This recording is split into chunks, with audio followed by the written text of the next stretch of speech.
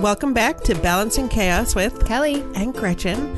And we are back after a couple weeks of vacation between work travel and regular vacation travel. So we are back to talk about some of the things that we have read this summer.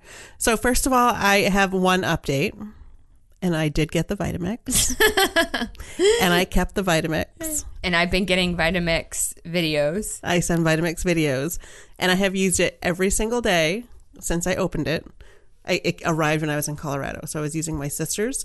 And after using hers, I was like, oh yeah, I'm into this. And so I have, what did I make? I've made pesto. I've made a vegan queso. I've made a million smoothies. And the girls are drinking the smoothies, even the ones with green stuff in them, because it's just, it annihilates whatever you put in there. It's actually pretty intense. It's pretty cool. So we're going to have a smoothie off. I can't wait. So Gretchen sent me a text the other day and asked me what other foods I spiral besides zucchini. So I said, oh, typically just zucchini and sweet potato. But my spiraler has a couple other attachments. You could do shredding or chips. And I told her some ways that I use those. And she said, oh, I don't have a fancy one because I just didn't want to spend that much on a kitchen gadget. So I went for the $10 version. And I didn't pick up on it at first. And then I put my phone down. I picked it back up. I said, oh, you are going to tell me that you're not going to spend that much on a kitchen gadget when you just bought like a $500 blender? $300. Thank you very much. But what was the original price of that? I know that's originally it's like $500. You did get a pretty good deal. So it was a very good deal. And so the model that I got, for anyone who's listening, is it'll probably end up on a favorite things list later. It's not going to be my one today, but it's the A2300, the Ascent. And it doesn't come with programs on it. Like my sister's is a different model and hers has programs. And mine doesn't have programs, but there's an app, like a Bluetooth app. And if you open up the Vitamix app, it recognizes that your blender's in the room. And it will, oh my gosh. And you just hit, okay, I want to do smoothie. And you hit smoothie on the app and it sets the timer on the blender and just does it automatically. Wow. So I used that for a few times, but then I also kind of figured out what the pattern was, like 10 seconds on low, 30 seconds on high, and then back it down again. But it's sort of interesting. You can set that if you wanted to be able to walk away from it. So they have models that are more expensive that have programs. But I would say it's all the same engine, like the motor is the same and everything. So if you were looking, don't spend the money on the programs, just get the app. Oh my gosh. And my brother's girlfriend yesterday, we were at my camp and she was telling me that they were making more smoothies. And she said, oh my gosh, I got a Ninja. It's amazing. And I burst out laughing because I have a Ninja too. But all I could imagine is her telling Gretchen that her Ninja was amazing and then getting all the Vitamix propaganda. I'm sure a Ninja is just fine, but the thing that I am sold on the Vitamix is the number of people who are like, oh yeah, I've had my Vitamix since 1994. I've had it since, for 20 years, and that it still does exactly what it did on the first day. Yeah, James had, when we bought ours, he was working at Whole Foods and they sell them there. Or at least they did at the Newton store that he was working at. And people bought them all the time. And he said, yeah, I wanted one, but they were so expensive. Well, after we recorded last time, we went to James and I said, James, what would be a great deal on a Vitamix? And he was like, whoa. He's like, I don't know, like $600. And I was like, no, $300. There we go. So obviously it was an especially great deal. Back then they were, I think, $800, $1,000 at Whole Foods. And people in Newton's an affluent community. Yeah. But he said they'd have them on the end caps and people just pick them up and put them on at the end of their grocery bill. I'm not an end capper. No. But so we're going to talk about some of the things that we've read this summer as our summer is drawing to a close. And there's this great graphic. Did you see it? The UMaine Rising Tide Center posted this image and it shows a dam. Yeah, I did see that. I did. And it's like, so it was like teachers and August and August is the dam and like everything is backed up and all the things we have to do. I know I have a ton of stuff I have to do to get ready for my semester. Yeah. But I've been doing a lot of reading anyway. So I want to talk about all the reading before I have to get into my academic sort of reading for the fall. But we are going to share some of the things that we've read this summer that have grabbed us for whatever reason. So do you want to start with yours? So I'll just say first, Gretchen said, oh, let's do our summer reading list. And I do want to clarify for everyone who doesn't know, but Gretchen's children are older, 12 8 and 12. and 8, and mine are 4 and 6. I did not read as much when they were 4 and 6. I laughed out loud when she said she wanted to do this because I have taken the summer off to be with the kids, and I have had zero time to do anything basically. And I almost panicked when she said that. I said, "Oh my gosh, I haven't read anything," which I have read a couple things. I had to process a little bit, but it was funny. So I read this pleasure book. I started it when I was in Jamaica. That's probably how I actually got through it, because I read probably half in Jamaica. I finished another book while I was there and started this one. And it's Saints for All Occasions. It was on the 2018 summer reading list. Mm-hmm. And it's a really good book about reproductive justice. And it's about this woman who basically, she gets pregnant as a teenager, and they send her off to a convent and take her baby. And it just chronicles the life of her, the child, and the person who adopts the baby, and the ending. And it's kind of actually depressing. I think maybe because I was thinking about it from a systematic perspective of how messed up it is and how this definitely happens all the time. But anyway, it's really eye-opening, and I recommend it if people have thoughts like, oh, well, adoption's not the end of like, if we force people to adopt instead of getting an abortion, there's no consequence. Right. Because it was that wasn't the intention of the book at all. It's a fiction book, but that's what I was thinking about. Like, there are other things to think about with forced adoption, because the woman didn't want to give her baby up for adoption. But anyway, it was a really interesting book. Saints for All Occasions. Something to consider with our current Supreme Court nominee, who was pulled from a list of people that had vowed that they would overturn Roe v. Wade, which could have devastating consequences for reproductive justice in this country. Mm-hmm. So my little political PSA is going to jump in here. If you live in Maine or Alaska or anywhere, call your senators and say that you don't support this, because I know countless people who have made the choice to have an abortion for a multitude of reasons. Mm-hmm. And it's not the narrative is always somebody was a slut and was stupid and messed up. And I can't think of anyone where I would say that was the case. I've known people who've chosen to abort because the prognosis for their fetus was not compatible with life and put their health in danger to carry to term. I've known people who it was just the wrong time for the rest of their family, like, birth control failures, did everything right, but something still happened. So it's really important that we keep body autonomy for women as we go forward. I think the stat is 1 in 3 women will have had an abortion by the age of 50. So it's a lot more common than people realize. People don't talk about it because of stigma and because of whatever. But when you hear someone, like, there might be somebody who says, "Oh, I had a miscarriage," and maybe maybe that's just what they're saying, but like it was like a lot more complicated than that. But it's easier just to say the fetus did not survive. Mm-hmm. It's just one of those things that it happens to more people than you probably even know yourself. And I can think about the people I do know that have experienced it, and I'm sure that there's probably another twice that I don't know about, because I am not close enough in their social circle to have to know, or to need to know, or that they would want me to know. So please call your senators. That's all. 5calls.org is a good resource for that. I wish we didn't have to have abortion. But it's not realistic. That's the thing. Exactly. We have all these other barriers to contraception. Of course, there's contraception failure. We have a significant access issue to contraception.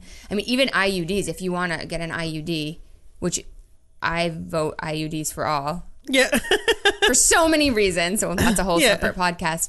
But you have to say you want one. Then they have to send special forms to your insurance. There's a lag. You can't just walk in and get one that day. Right. It's not like walk-in care IUD. Right. And that right there creates significant barriers. Even if you go in for an abortion in the state of Maine and you want to get an IUD inserted while you're in there, you can't get the IUD on the same day as the abortion, because Maine Care and a lot of other insurances don't pay for abortion. So any service linked to the abortion wouldn't be billable. It's this mess. So again, I think just in general, women's health access. We should all choice. The line is abortion should be safe, legal, and rare. Exactly. And the way to make it rare is to make sure that we are providing good health care for women of all income levels, of all everything, that they can get an IUD, that they can do whatever. And, they don't cover, the Affordable Care Act covers birth control for women now, but they don't cover vasectomies. And I kind of would be like, you know what? Throw vasectomies on that list. That we'd like some permanent birth control, because it's not just about a woman's body. It's you can't conceive without a man. So or vasectomies on the list. Or their parts. Sperm. Yeah. Yes. So throw vasectomy on the list, And in this book too, the woman who got pregnant, she was never even taught that sex resulted in pregnancy. So, and that happens too, sometimes when you're super religious, or just other uneducated parts of the world. Not everyone knows that. She was a teenager, and the guy apparently was married. So it's really interesting. It's to get yourself into someone else's situation. Well, and that's what fiction is supposed to do. It's supposed to, it doesn't have to be a true story to have you think about, well, this could definitely happen. Or this definitely has happened thousands of times, this exact story. Right. So one that I read that is not fiction that I loved and kept sending Kelly screenshots of. So she basically read it. This is what I do to James. I read the books and then I tell him about it. Yeah. Was How to Raise an Adult by Julie Lythcott-Haims. And it's one that's been on my list forever. And I've read a ton of her articles. Excerpts from her book have been published in various places. And Julie Lythcott-Haims was the dean of freshman students at Stanford, and started to notice that kids were coming to Stanford, which is an Ivy League school, like really unprepared for adulthood and how to be independent and how to manage your stuff. And this is like a big thing for me, is that I'm constantly banging the drum on making sure that my kids grow up to be independent and do all those things. Partly because we work in higher ed, so I think that we see it, and partly just because I think that it's important to make sure that my girls especially are able to take care of themselves, because we are obviously a pretty feminist household and are not saying, well, don't worry about learning how to do that because you'll just have a man do that for you later. Like, no, you need to learn how to do all this stuff. So there were some great examples of things that they should be able to do. And she has like chore charts and things like that. Not charts, but if your kid is 6 to 7, they can do this, this, and this. And so that was really useful. The one that I actually found that I felt that I felt like we were on a right path except for laundry. And I'm like, I think that we still just do all the laundry just because it's easier to just get it all done. And we just do big loads. Like I think we did 3 loads yesterday. And so I was like, that's one that we need to work on. But one of the pieces that I thought was really cool was that it's important not to center your life on your kids, which I firmly believe in, which doesn't mean that you neglect your children, but that your kids are not the focus of every single thing you do. And one of the ones that I sent to my friends, and I was trying to find the screenshot, but it was, it's important to model that you have friendships too, and that you have outside needs. And one was, if you're sitting on the porch with a friend and having a drink of your choice while the kids play on their own, that's modeling how to have an adult friendship. And I was like, I am really good at that.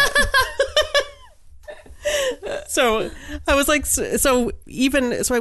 I would recommend it to anybody who has kids, especially as they're heading into the middle school years, because it really does give some insight, and especially for people who grew up with more independence, like I think you and I did, looking at how kids are a lot less independent these days because they're being driven from activity to activity, and they're shuttled around, and they don't have much free play, and they don't have much free agency on what they're going to do and when they're going to do it, just because of the necessity of schedules and all of that. It was a really good book with some really good practical. It wasn't just sort of like, you're doing it wrong, you suck. It was, here's some ways to make sure that you get them ready to be 18. So one of the things that it said was, And I found one screenshot, and it was like things that an 18-year-old must be able to do. And so one of them was that an 18-year-old must be able to talk to strangers, faculty, deans, advisors, landlords, store clerks, HR managers, coworkers,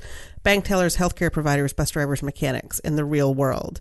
And so what she says is that we teach kids to not talk to strangers when you have to learn how to talk to strangers. And so that's why I have sent Ingrid into the store with money. I'll pick something up. Like, you need to learn how to have these social interactions. You're not going to have me by your side the whole time. And that also comes up in the book, Protecting the Gift, which is another one of my favorites, about sending kids out there and how to, basically you scaffold them up, that's education term right there. Scaffold them up to be able to talk to strangers by setting up the scenario. You're going to go in, here's some money, pick out some desserts, pay for it, bring me the change. But that involves an interaction with someone who is a stranger, air quotes.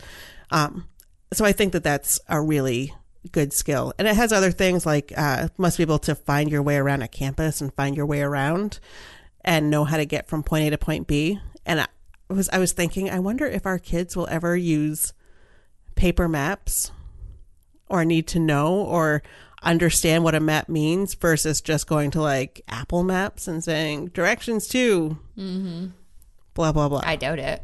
Yeah. It's so funny when I read a lot of books.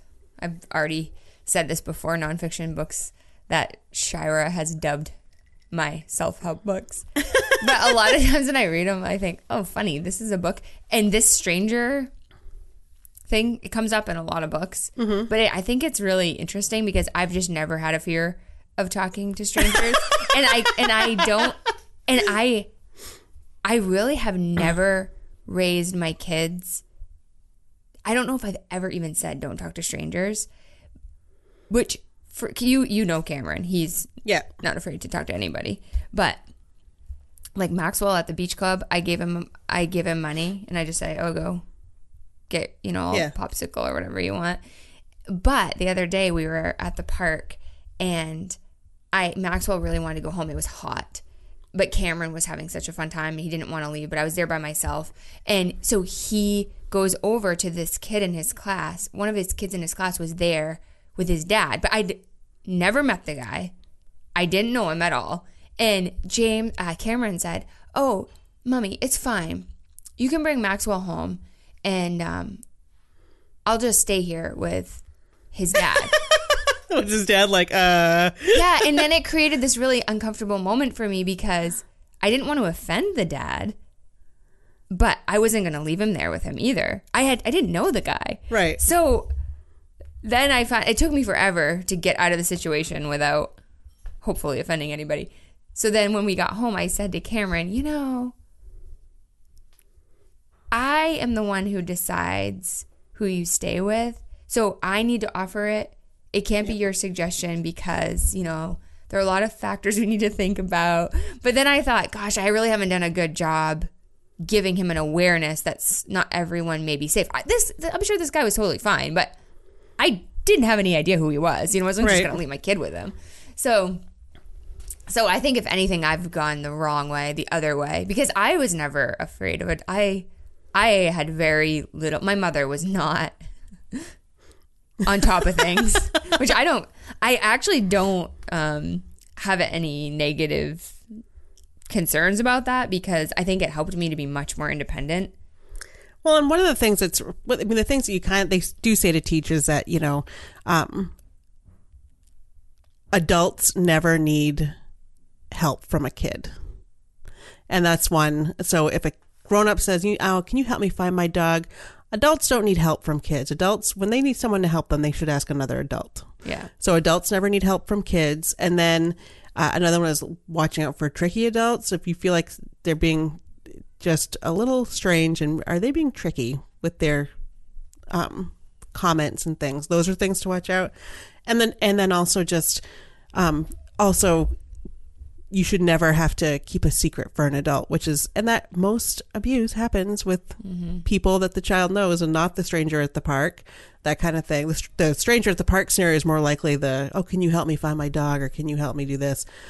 adults don't need to ask kids for help. Yeah. So That's a good one. yeah, kids might need to ask adults for help, but adults never ask kids for help. They would ask another adult for help. So that's one of the things that you can teach them as sort of without it being scary. But like, if a grown up ever asks you for help, of course, then you're going to be like, can you help me put the dishes away? Be like, no, adults never need help. Yeah, they'll find a way to twist it. You're going to try to put me in the car and take me somewhere cool. Oh my gosh. So that's another one. The other one I read was an article. So I read also the other books that I read that I really liked were When Breath Becomes Air, which is about a doctor, a neurosurgeon, actually also from Stanford, who was diagnosed with I think it was colon cancer. It spread to his brain or something, but he was diagnosed with cancer and died. And it was this whole experience of being a patient and a physician. And it was just it wasn't a very long read, but it was really interesting. And to see how a medical professional handled a terminal diagnosis. So I thought that was an interesting one as well. And then the article that I read is called When Will It Be? Time's Up for Motherhood and Marriage. And so I thought this was an amazing little article. Did you read this one? I started reading it, but I wasn't feeling the love for it the same way you were. I guess it just didn't resonate with me. Maybe I'm just not at the right age. This is what you said to me last time. Something didn't resonate with me. You said I wasn't old enough. So it's by, let me see. It's by Kimberly Harrington. It was on Medium. And so there were two things. So one is there was a line that a lot of people really liked, which I didn't agree with. I'm looking for. It was talking about how husbands use here where we are. This is about women. So we are told to take the joke, take the fall, take a lesser job, a lesser raise, a lesser role because of our children. But funny how those fathers just keep moving up and up and up, using the labor of their wives as rungs. And a lot of people read that and really, it really echoed with them. And I think that Kelly and I, for us and our own relationships, our careers have been prioritized. Oh my gosh, 1,000,000%, to the point where I feel bad about it a lot. Yeah. So, I mean, my husband sacrificed his entire career for me. That's why a lot of times with these feminist articles, they never resonate with me because they just don't apply to my personal life at all. I just haven't experienced it. So it's not that I don't recognize that it happens to other people and I see it in some of my friends, but it's not me. So I don't feel as moved by it. Right. So that one, I was like, that clearly moved a lot of people when I shared it on Facebook. Didn't move me quite as much because of the similar things. But the other one that got me was because this woman is also the parent of a daughter who is 12. And the other line was, experience tells me that my daughter at 12 years old, maybe in the final days of feeling like her body is her own, a body that is uncomplicated and good, an unproblematic body. And that my son, my white son at 14, will continue to enjoy the privilege of having a body that is wholly his. And if he is in pain, if he feels discomfort, no matter what he wears or where he works, he will be listened to and taken seriously. He will always be believed. And anything he does to ally with girls, with women, will always be seen as extra, not a must-have, but a nice-to-have. And so having a 12-year-old girl, that's the part that really jumped out at me, is that... And she is very confident in her body right now, and knowing how puberty can impact that in high school and all of those things. And the part about knowing that, I feel pain, like women aren't listened to as much. And that's, there's probably evidence for that in the journals, right? I think the problem now that we deal with men is that they often avoid healthcare. So then when they do come, it's a crisis. So I think men have their own set of issues with healthcare, even though especially with cardiovascular disease, that women had different symptoms. We didn't have the science, but we do now. I think we're doing better, honestly, with it. Well, so with men not seeking healthcare, I basically made Dave find a PCP and start getting annual physicals. And he kind of rolls his eyes every year. I'm like, the reason why you do it now is so that they have data for if something does go wrong. They can look back and say, wow, in 2018, your numbers were great. What happened in 2019 or whatever? And if something does go wrong, you have someone you can call and Right. they will get you in. If you're trying to find a doctor when something's wrong, that can be tricky. And you know what made me do that was I listened to a podcast with Katie Couric talking about her husband getting diagnosed with colon cancer, and he didn't have a doctor. And she was Katie freaking Couric on the Today Show at the time. And because she was Katie Couric, her doctor said, fine, I'll squeeze him into my schedule, and saw him. And he was diagnosed with colon cancer, and he died like 2 years later. But I'm not Katie Couric. I don't have that kind of pull. So I was like, you need to have your own doctor that you just go in, check in. Yep, everything's fine. Great. But you have somebody on record as your doctor that if something is wrong, you can call them and they can start the process. So he has done that. And then this year, I'm also, because of Deborah's experience we had in the podcast earlier this summer, both of us have referrals in for a dermatology scan, like a baseline screening of, let's see how everything is. And I'm like, I want you to do that. And he's very good. He's like, okay, I'll do it. I'll do it. Yeah. He didn't complain. So Nice. So I had to write notes for this one because Gretchen, I know she'll have some comments. So I read an interesting series of articles this past week about cell phone radiation. I know. Where Kate, did you read it? You're welcome, Kate. It came through my EWG newsletter, but then I dug through all the. I know that you would look for the went back evidence. to it. So the state of California had been investigating the science on cell phone radiation. They put together a work panel for something like 5 years, and then it just dropped, and they didn't push any public notices out or change any put any warnings. They're big on warnings out in California. I think they have a warning on coffee even. They have a warning on, like, they have so many warnings that it's on like Christmas lights and stuff. Yeah. And it's something with the plastic or but I ignore it. I'm like, yeah, you've slapped a warning. Everything's going to kill us, whatever, California, settle down. Yeah. Because they have it on everything. So, but I have, without reading any of the science on cell phones, I have had a concern about it just because of precautionary principle. You know, the cell phones came out and then they blew up, and now we are all using them. We're always on them. We use them for everything. They're always on our bodies. And we can't possibly know what the effect of that is. And I mean, we have quite a few studies now on the psychological impact of social media and sleep disturbances and stuff like that. So, but anyway, this was kind of interesting. So the state of California was sued by Joel Moskowitz, who's the director for Center for Family and Community Health at the School of Public Health at Berkeley. So he sued them because they had put together this panel and they had something like 270 studies, etc. But then it just died. They never put the notice out. And I guess it turns out that they didn't want to create public chaos and concern because the science does have a lot of gaps. Because the cell phone technology has rapidly changed so much, and a lot of the studies were done on 2G models, and so now we're like, what's LTE, and and then there's various different types of cell phones, and blah blah blah. But anyhow, there is quite a bit of research that cell phone radiation does increase risk of cancer and pose a risk to human health. Scientists in this field who publish, there's been 230 who've signed petitions that the public needs more warnings about exposure to cell phone use and how to reduce exposure. And so then I saw that in 2015, actually, Connecticut published warnings through their Department of Health about reducing cell phone exposure. So basically, what they say is that the most aggressive of the scientists says that we should keep our phones off as much as possible, which I thought was pretty funny because you obviously can't do that right now, right? And that you shouldn't use them on buses or in public areas because if other people didn't want to be exposed, the radiation from the wireless signals is posing a risk to the person next to you.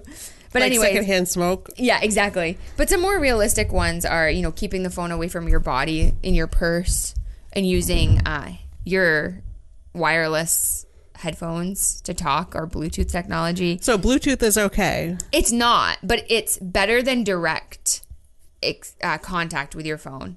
A lot of the studies are done on brain cancer, which makes sense because we used to, in the early days, just talk on our cell phones. Right. But see, now texting has become the common form of communication. So now the studies haven't looked at, is it as much of a risk if you're holding it in your hand, which is different than having it by your head.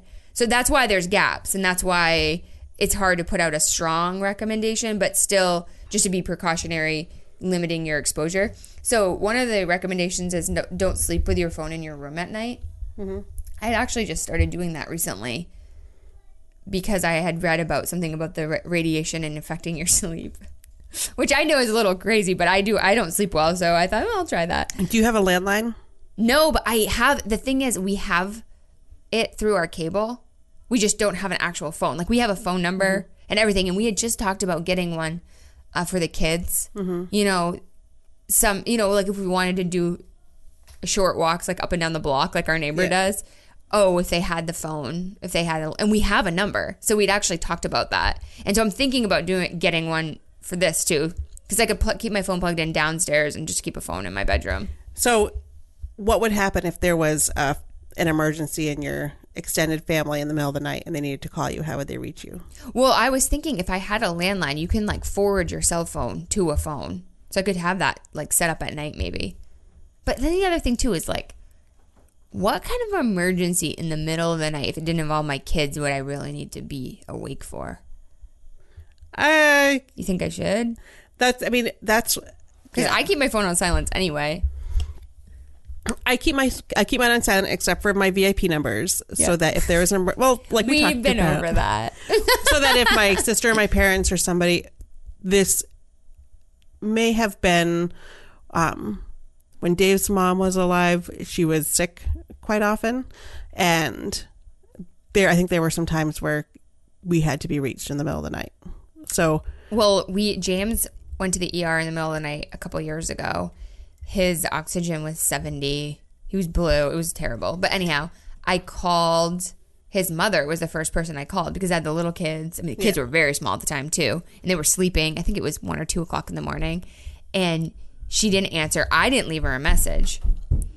But the 911 operator, she was trying to help me because she didn't want, when I called 911, when I was waiting for them to come, she didn't want the 911, she didn't want me to get off the phone with her, but she knew I needed help with the kids. So she was calling her. So she left her all these messages on her phone. Hello. Yeah. This is 911. Your son is. Oh my God. Yeah. So when she woke up in the morning at like 7 a.m., she had 3 911 calls on her voicemail. So did you get someone to come? I called my dad. So now that I'm thinking back on it, I called 911 first, and the 911 people helped me call people. But she was trying to work on, someone was helping her call my mother-in-law while she was walking me through all the things to do. And once the 911, once the EMTs arrived at our house, I called my dad, and he answered in like the first ring because he keeps the phone right by his bed, and he's a light sleeper, which I knew he would. Right. But I knew she'd want to know. That's why I said call her. So anyhow, I said, James is going to the hospital by ambulance. I need you here right now. And he's like, okay. So he got here so fast. He lives in Orrington, which is 20 minutes away. But anyway, that clued me into I probably should not keep my phone on silence, but I still haven't. James keeps his, but I don't know. So my phone is on silent except for the VIP. I do keep it in my room. It charges on my nightstand. It doesn't go under my pillow or anything like that. So it's probably a couple of feet from my head, but it's there because of that emergency kind of thing. So anyway, I'm just telling what the recommendations are, Gretchen. Or if you you know what? When I had to call the police, when we had the break-ins happening, I didn't want to go downstairs and get my phone. I just did it. I like having a phone in the bedroom. Yeah. At night. We always had a landline phone in the bedroom. Yeah, I think I might put a landline in there. But I had been charging mine downstairs, but James's is still in my room, which is kind of silly because obviously if I think it's going to affect me, his is going to affect me. But it says, the other really interesting one is it says, don't buy the shields that claim that they block the radiation because they don't, and there's no scientific evidence to support that they do. And in fact, the most radiation is delivered through your phone when it's searching for a signal. So if you put one of those shields on, it has to work harder to search for the signal. So it's actually emitting more radiation. So California and Connecticut have both advised not to buy those shields because they're scams.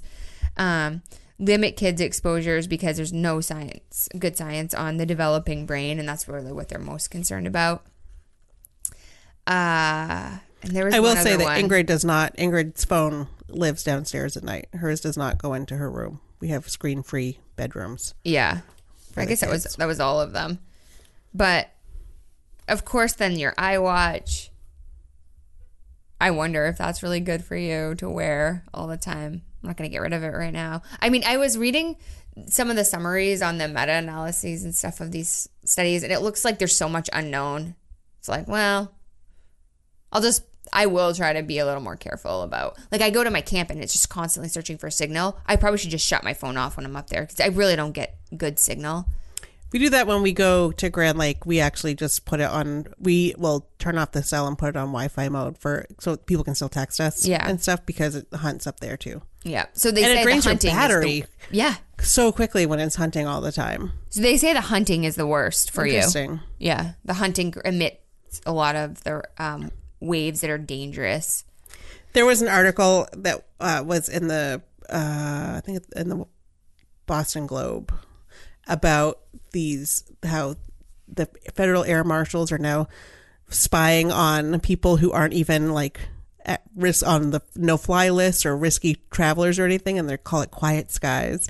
And they had this list of behaviors that they're watching for, and one of them was people who move through airports and are constantly changing direction and changing which way they go. And I read this after I got back from Colorado, and I was dying because I had a 4-hour layover at O'Hare, and I was so bored. So I played Pokemon Go. And so I was walking. You probably looked so sketchy. So I'm like, maybe like look at their phones and make sure they're not just like hitting Pokestops as they go. Cause I'd like walk up to one end and I'd hit them all, and I'd wait at the end, and then I'd wait till they all turn blue, and then I'd walk back to the other end and hit them all. Like I was just like, I got in a bunch of steps. I had a forever to kill, so I figured that's what I would do is walk around. So I was going to be sitting on another plane in a couple hours, but I was like, okay, so for that metric, make sure they're just not playing Pokemon Go. Well, sometimes if I'm texting about news or something, I even get paranoid if I text back, like when there were the mass shooting was the big topic, but we're talking about it in a text. I'm like, oh my gosh, someone's watching me. They're gonna see I just texted AR-15, which is probably ridiculous. I'm sure there are if they're spying on us, I'm sure there are way more sophisticated algorithms than. If they're spying on us, they're so bored. Oh my gosh. Or highly entertained. Oh, probably very entertained. Like, exactly. People are crazy. But there are people sending like nudes to each other, so. Yeah. Sexting is a huge thing, which we're totally not into. So I bet there are more entertaining people to follow. Well, it's not. See, in our season of life, it's not sexting.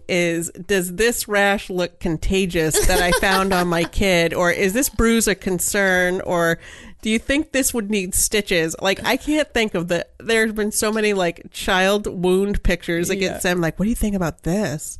Yeah. Like, ooh. So we're going to move on to favorite things. Yes. And let's. So do you want to go first, Kelly? Yes. Go for it. Big announcement. My favorite thing this week, maybe for a long time, is my Honda Odyssey minivan. I'm sorry, did you say your Honda Odyssey minivan? So, took the plunge, got the minivan. James has been on a search for... I don't know, a month of really trying to figure out what we were going to do. So anyway, we got a minivan. We got a Honda Odyssey. It's amazing. It drives so nice. It drives like a luxury car. It really is such a smooth ride. I'm up high. I can see the road. It has all the features. It has a beautiful, what's that electronic screen thing called? Like the console, display? display. You can, it has Apple CarPlay, so you can plug your phone in and it will sync with your map, which is so nice because in my Subaru, I have to, hold my phone up to see where I'm going, and the phone always falls. So it's really nice. The thing I don't like about it is your texts do come through, and I can't seem to figure a way to shut it off. And Siri works so well in the car. The microphones must be advanced in there, so the kids, if I touch the text, which I've learned quickly not to do, but they were doing it yesterday. Oh, yeah. Yeah. So if the text reads you, if the car reads you the text message, the kids can reply. They'll say, oh, yes. And then they'll start talking, even from the way back, and the microphones are picking up on it. So they get a kick out of doing that. So yesterday they were texting, I love you, Vivian and Willa, or I don't know what. And then, like, Alyssa, you're not dying. I don't know where that was coming from. I wasn't even in the car. I was, like, running inside to give Alyssa money, and they were texting text messages to her. That makes so much more sense now they know it was the kids. Yeah. Because we were like... Everyone was like, what, Kelly? Kelly's Siri's gone crazy. Yeah. So anyway, I have probably had at least one or two extra children with me almost daily since I bought the minivan, which has been a lot of fun. So one of the best stories is I was at the school. There's a summer reading program at the neighborhood school, and after we had gotten outside to play on the playground with another family, and it got really late. The kids were having a blast. It was about 12:30, and it was so hot because, of course, it's been so hot this summer. It was probably 90 degrees, and she lives quite a ways from the school. And she goes, oh, no, I got to still walk my kids home. They haven't had lunch. She was a little worried. And I said, geez, that's too bad. And then it dawned on me that I had the van. I think it was the second day I'd owned it. Yeah. And I had all the car seats loaded in, too, because I'd just taken a whole slew of kids the day before. So I looked at her and I said, oh, I bought a minivan. And she looked at me and she goes, you bought a minivan? I said, yeah. And I have 4 car seats. I can give you a ride home. And she's like, that's awesome. And we were both genuinely so excited about the scenario. So it was so funny. And I gave her a ride home. I felt so good about it. So that's probably my first unintended use of the van. The other day I put a refrigerator, and a stroller, my dog and my kids in the van. No problem. Oh, yeah. And lots of room. The thing about the minivan is that I knew I needed 3 rows of seating, and I was so anti-minivans. Oh my gosh. I feel really bad because I've given countless number of people a hard time about owning a minivan, and I had gone to look at 3 rows of seating. I looked at Pilots, and I looked at the Atlas, which is probably the best so far in terms of the 3rd row being a legit row. Oh, and we even looked at the Ascents too. Mm-hmm. But the thing is that those cars are more expensive, and then you lose your storage, which you've already said. But I had to come to this conclusion on my own. So I went with the minivan. And the other thing, too, is some of my friends say, oh, my gosh, Gretchen has so much influence on you. But what people don't understand is they just hear us talking to each other. They don't know that I have 10 friends with minivans who always obsessed with me about how much they love their minivans. And my friend Katie, I go in her minivan like every other day with my kids because I can't take us all in one car. So there's been a lot of influence on the minivan. Oh, it's not just me. No, anyone who has a minivan will tell you that the minivan is the way to go. Yeah, for sure. Exactly. I don't regret it. And even James loves it. And we took Lottie up to Moosehead, and we went up to Moosehead, and we brought all the bikes. We brought all our stuff. There was no limitation on space. We could bring anything we wanted up there. We had all our bags and coolers and everything. And we brought the dog's bed. And we put her bed in there. And she was sprawled out. And the van has charging ports for tablets. Which, speaking of radiation, that's really nice. But anyway, so it's so equipped for travel. So even James said, yeah, I'm really glad we went with the minivan. It's not cute, but it's super functional. I think it's beautiful. I think it's a luxurious, beautiful, lovely vehicle, and it's wonderful. And yes, I was very surprised to see I got a text of a picture of James in the minivan. And I was like, is this a test drive? What is this? What's going on? And Kelly was at a meeting, and apparently it screwed up Kelly's big plan to reveal the minivan to me. James went and picks up the minivan, goes and picks up the minivan, drives through the whole neighborhood. I'm trying to solve the state's heroin epidemic. In the meantime, James, I'm getting my watch and my phone are blowing up with pictures of James visiting the neighbors in the minivan. He stole all my He came to our house, pulled up. Stole all my thunder. Oh, well. But it's okay. But you get the thunder for the rest of the time. That's because right. now you get to roll up. But isn't it nice to be able, like, that's one of the things, that was one of the tipping points when I bought mine, was a similar playground situation. I had an Outback, and there was a mom and kid, and I was like, I don't have room. I'm so sorry. Like, I wish I could take you. And I was like, I hated leaving her. Yeah. And so that was one of the motivations. I wanted to have room to take people. So I definitely, in my van's running fine. We have it all loaded up for, we're going camping this week. And you talk about loading a lot of stuff in. Mm-hmm. And we'll take a lot of stuff. It's wonderful. And when I take my next trip to Whole Foods. Oh my God. See, because James, whenever we go down, he said, we always have a storage capacity issue because the super is really not that big. Right. And once we're usually traveling down. I don't just drive down there to go to Whole Foods. I want to clarify that for people. Yes. I got some crap for that the other day. I was like, are you kidding me? I don't just drive down to grocery shop at Whole Foods. I'm going there either on a trip for some other reason. And when people go to Portland from here, it's default that when you go to Portland, you put out a call like, hey, I'm going to Portland. I'm going to stop at Whole Foods and Trader Joe's. Does anybody need anything? Right. I pick up stuff for other people all the time. So, IKEA, when I do our IKEA pilgrimage, it's 95% other people's stuff at this point, but it's a fun day trip. I want to go to IKEA too. Think of what I could buy at IKEA. I know what you can buy at that IKEA. Minivan. You take out every seat and you can buy literally anything in the store. It is crazy, the seats, and just with the one little click of a button, they just go down into the floor and then just makes a completely flat surface. Mm-hmm. It's amazing. And the kids can do it. That's how simple it is. Yeah. Anyway. Minivan. So my favorite thing is Lottie. Oh, she's so sweet. And because Kelly and I haven't seen each other in like 2 weeks, it's been crazy. And Dave and I went for dinner, and there was this dog there that was a husky golden retriever mix. Mm-hmm. So it was like a golden, but it had the light blue eyes. And so we were talking about dogs. And I was like, Lottie is the only dog, because I will tell you, I'm not a dog person. Yeah. And Dave wants to at some point. Dave's like, I don't want to live my whole life without ever having a dog. And I'm like, well, good luck, because I don't want a damn dog. Yeah. Dogs are a lot of work. And I was like, Lottie's the dog that has made me soften my position. And he's like, really? And I was like, yeah. He's like, why? I'm like, we go for walks in the morning. And like today I was like, Lottie. Yeah. And we walk. And so Kelly and I will meet up at like the park, and when Lottie sees me, she lets her off the leash, and Lottie races. It's like in a movie, and she runs across the park and runs right up to me and doesn't jump on me or anything, but just runs up.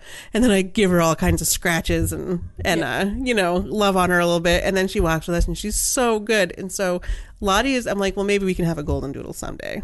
Oh my gosh. So it won't be anytime soon, because we have cats that don't like dogs. So I highly recommend that breed. She's just the best dog ever. And and the thing about today is that I hadn't seen Gretchen in a long time, but I also go walking with my brother and his girlfriend, and there's also people out walking all the time in our neighborhood, and especially today because we went later than usual. Exactly. And so she knows Gretchen, and she knows from a distance Sean and Kara. She knows, and there are people today specifically, there were people behind Gretchen, because I met Gretchen at the park today. So there were 2 other people out walking dogs, and she didn't even go try to chase those dogs. She just ran right to Gretchen. Like, she knew that it was Gretchen. Yeah. So that's what I think is so, and she's so lovable. She'll snuggle. Like, a lot of dogs don't want to do that.